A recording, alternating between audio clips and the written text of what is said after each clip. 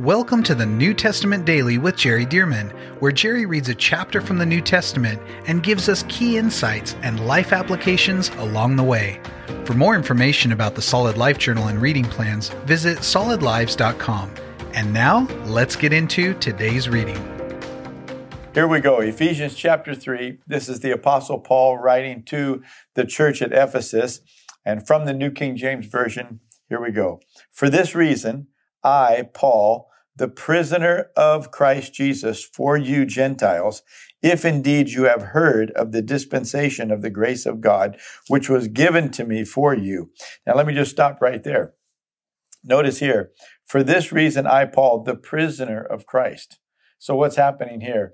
Well, this is part of Paul's prison epistles. This is part of Paul writing from prison. So this is later in his life. He's been thrown in prison. He was actually imprisoned in Jerusalem, brought to Caesarea out by the Mediterranean Sea in the land of Israel today still. And then from there, of course, on the ship and to various places, various ports, and eventually to Rome. But he's writing from prison. And so you can understand and you can think about how this powerful, aged apostle of God is writing to minister his care, his love for the saints in various places, including all of the saints in Ephesus. And so he says, for this reason, I, Paul, the prisoner of Christ. Well, wait a minute, Paul, I thought you were a prisoner of Rome. No, he wasn't just a prisoner of the Roman Empire. He said, I'm a prisoner of Christ. In other words, I'm a bondservant of Christ. I am his prisoner wherever I am, whether I'm a slave or free, whether I'm in prison or I'm free to take a vacation. I do everything in Christ. So he sees himself as a prisoner of Christ. And he says, a prisoner of Christ for you Gentiles, for you Gentiles. The reason that I'm in prison, he's saying, is because of my ministry and my heart to reach you, to preach to you and such. And he said, for that reason, I was arrested, I was in prison, I was accused by the Jews, etc., etc. And he said, I'm in prison for you Gentiles. He's not complaining about it. He's just reminding them so that they know his love for them, what he's willing to sacrifice for them.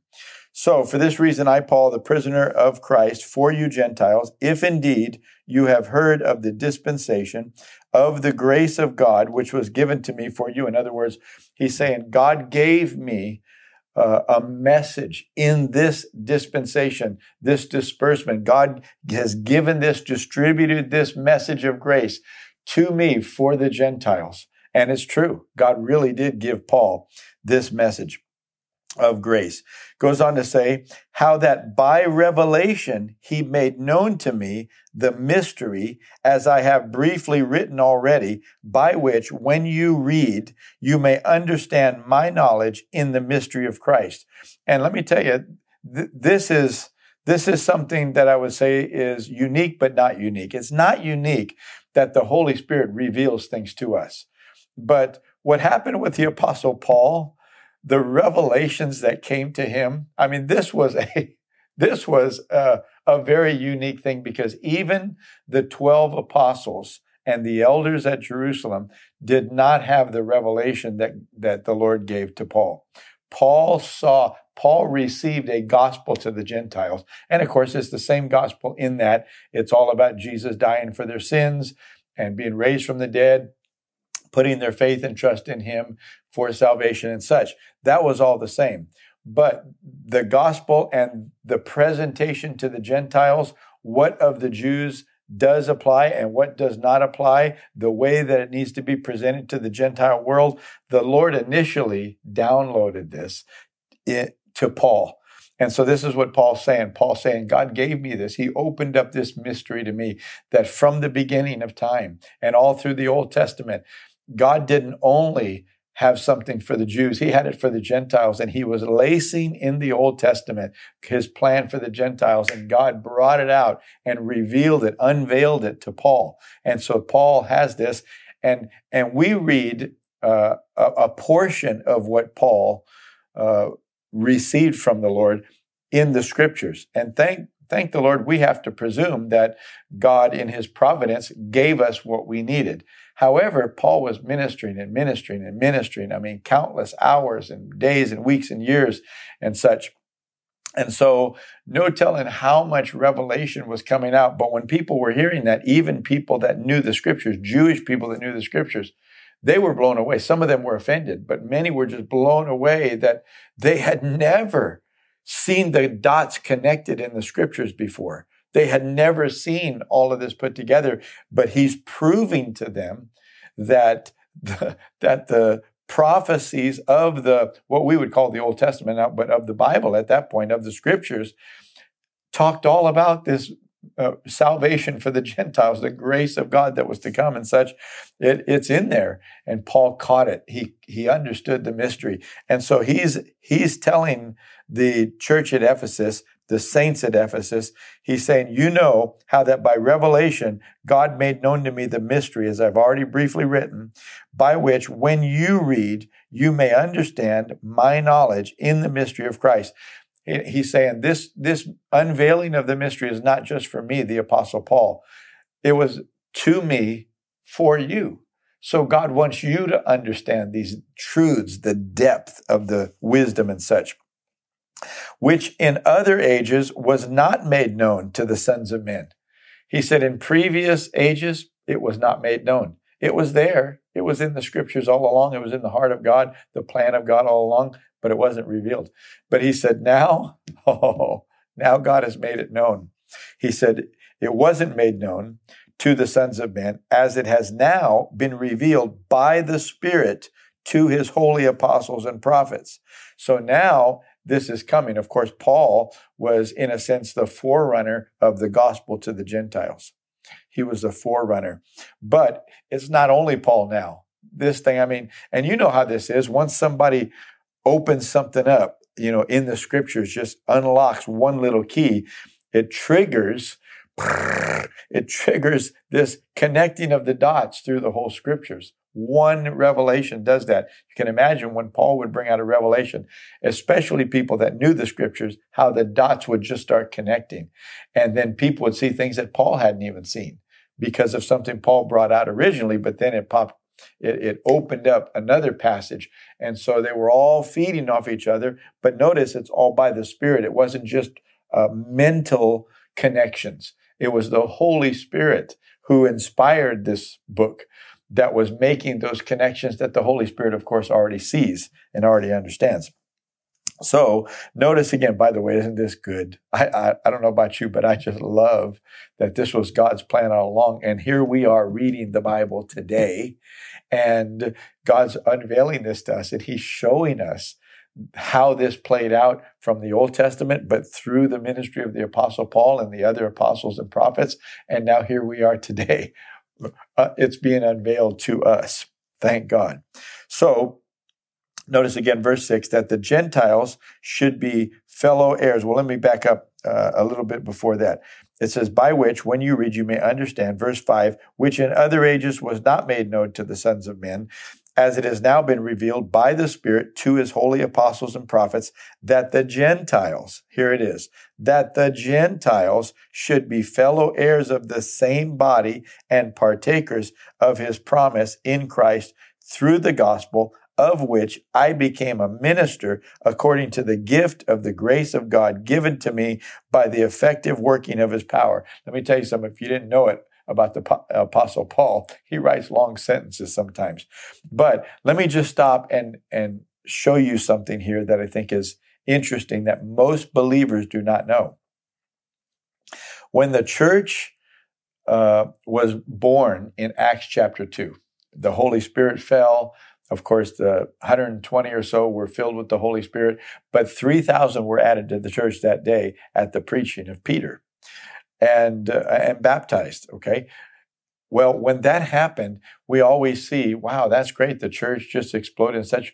But what we have to understand is those were Jews. And then as we go through Acts chapter 3, Acts chapter 4, Acts chapter 5, in Acts chapter 5, the Bible says the number of men came to be about 5,000. But it's still, so 5,000, you'd say if the men were 1/5 of the family, a Jewish family with kids and everything, say there were 4 other members of the family, you're talking 20, 25,000 people here. And then think about this. They're still all Jews as far as we can tell. These are Jewish people.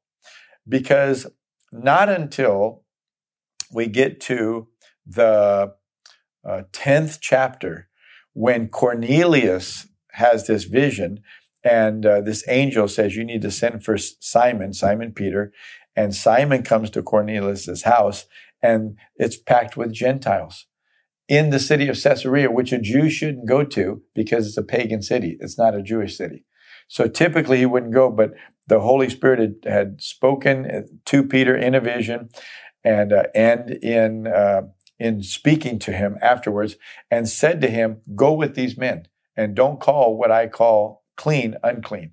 So he goes into this pagan city, Caesarea, where he doesn't normally go.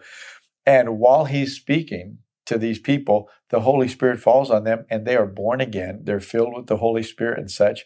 And the people that were with Peter were shocked that Gentiles could be saved.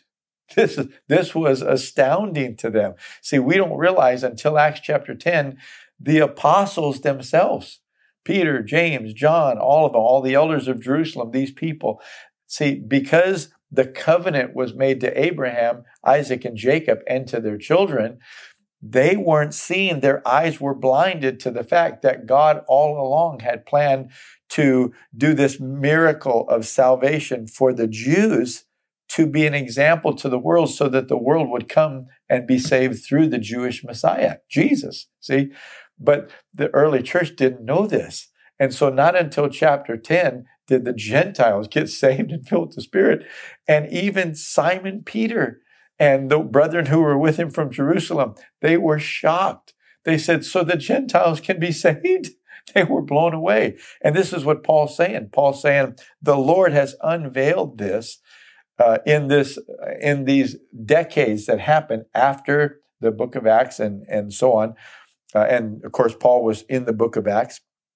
But these decades through the book of Acts that were happening, a large portion of that, the beginning part, they didn't even know the Gentiles could be saved. But this is the revelation that came. The revelation hit them. The light went on. And they realized, oh my goodness, all these covenants with Abraham, Isaac, Jacob, with Moses, the covenant of David and such, and the son of David to be the Messiah and all that stuff, that's for the Gentiles too? See, they never saw it. I mean, yeah, they saw something here and there about the Gentiles, but they never realized, oh my goodness, God's plan is for the whole world, Jews and Gentiles alike, and he wants to bring us together in one body. This was hard for a lot of Jewish people to swallow and believe because they always saw themselves as exceptional, and they were, as agents of God. However, now this revelation hit, and it was a mystery. All that time it was veiled, it was clouded, it was covered. And now, boom, the whole thing explodes. The Gentiles can be saved through the Jewish covenants, through the Jewish messiahs. And Paul's saying, and the world didn't know it, and the Jews didn't know it. But Paul said, we were preaching this thing. And so he says here in verse 6 that the Gentiles should be fellow heirs of the same body and partakers of his promise in Christ through the gospel, of which I became a minister according to the gift of the grace of God given to me by the effective working of his power. To me, who am less than the least of all the saints, this grace was given. Why is he saying that? Because Paul really feels badly that he was persecuting the believers when he was a Pharisee before he got saved. He felt badly. So he said, I'm the least worthy to receive this. And yet he said, by the grace of God, it was given to me that I should preach among the Gentiles the unsearchable riches of Christ. Oh man, praise God. And to make all see what is the fellowship of the mystery, which from the beginning of the ages has been hidden in God who created all things through Jesus Christ. To the intent, see, it was hidden, but for the purpose, to the intent that now the manifold, the manyfold, let me say it that way, wisdom of God, the many-faceted, the nuanced wisdom of God might be made known by the church to the principalities and powers in the heavenly places. Not even all of the angelic and demonic beings in the spirit realm understood this because it was a mystery, see? And so that the church who received this revelation might even make known to the principalities and powers in the heavenly places, according to the eternal purpose which he accomplished in Christ Jesus our Lord, in whom we have boldness and access with confidence through faith in him. See, when you get the revelation that you've got this covenant, it belongs to you, and the ministry God has called you to, this is in the scriptures, documented, covenanted, promised by God, and the revelation hits, now it gives you boldness, confidence. Why? You got God backing you. This is his plan. This is his promise, and this is his covenant. Verse 13, therefore I ask that you do not lose heart at my tribulations for you, which is your glory. He's saying, so me being in prison and going through all these tribulations, don't you lose heart. Don't you lose heart, even though I'm going through all this difficulty, being persecuted and so on and so forth. He said, but look at what God has unveiled. I'm being persecuted because I'm preaching and declaring these revelations and such. And so he said, don't you feel bad for me that I'm going through these tribulations? You know, isn't that great that Paul doesn't do what many of us would probably be doing, throwing a pity party, trying to get some sympathy and such? Paul's saying, don't you do that. I ask you, do not lose heart at my tribulations for you, which is your glory. For this reason, and now he's going to go into another prayer. Chapter 1 had a great prayer. Listen to this prayer. For this reason, I bow my knees to the Father of our Lord Jesus Christ, from whom the whole family in heaven and on earth is named. Well, why do we have family in heaven? Well, God's our Father. Jesus is our older brother. Isn't that right? But not only that, we've got believers that have gone on before us. There are Old Testament believers that couldn't go to heaven until Jesus was raised from the dead, died and was raised from the dead, and then they could go to heaven. But nowadays, the Bible says to be absent from the body is to be present with the Lord. So people can now go to heaven. So we've already got family there. So he said, I bow my knee to the Father of our Lord Jesus Christ, from whom the whole family in heaven and earth is named. We're all named by the Father of our Lord Jesus Christ. That he would grant you, according to the riches of his glory, to be strengthened with might through his Spirit in the inner man. See, that's your spirit, not your soul. In the inner man, that Christ may dwell in your hearts through faith, that you, being rooted and grounded in love, may be able to comprehend with all the saints what is the width, length, depth, and height. Notice, if you're not rooted and grounded in love, you won't be able to comprehend, because love unlocks it. God is love. So if you're not rooted and grounded in love, you're going to miss through selfishness and the lack of love. You're not going to comprehend. But when you're rooted and grounded in love, now you're going to understand God, and you're going to begin to have the ability to understand the width, the length, the depth, the height, to know the love of Christ, which passes knowledge, that you may be filled with all the fullness of God. Now to him who is able to do exceedingly abundantly above all that we ask or think, according to the power that works in us, to him be glory in the church by Christ Jesus, to all generations forever and ever. Amen. Let me tell you, God is able to do exceedingly abundantly above all that we ask or think. He's not limited. Ask him for what you need. Call out to him, say, you're my God. You made promises to me, and you're well able to do it. And God says, I can do a whole lot more than you're asking. God is such a good God. Thank God for salvation through Christ. Thank you for joining us for the New Testament Daily with Jerry Dearman. And thank you to those of you who have partnered with Solid Lives to help get this daily podcast and other resources like it to thousands of people around the world. If you would like to partner with Solid Lives, visit solidlives.com/give.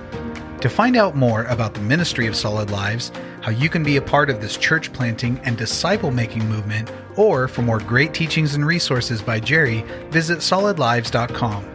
We also want to invite you to check out Jerry's other podcast called The Jerry Dearman Podcast. Here, Jerry shares with us at least weekly from God's Word, challenging us and equipping us to fulfill the amazing plan that God has for our lives.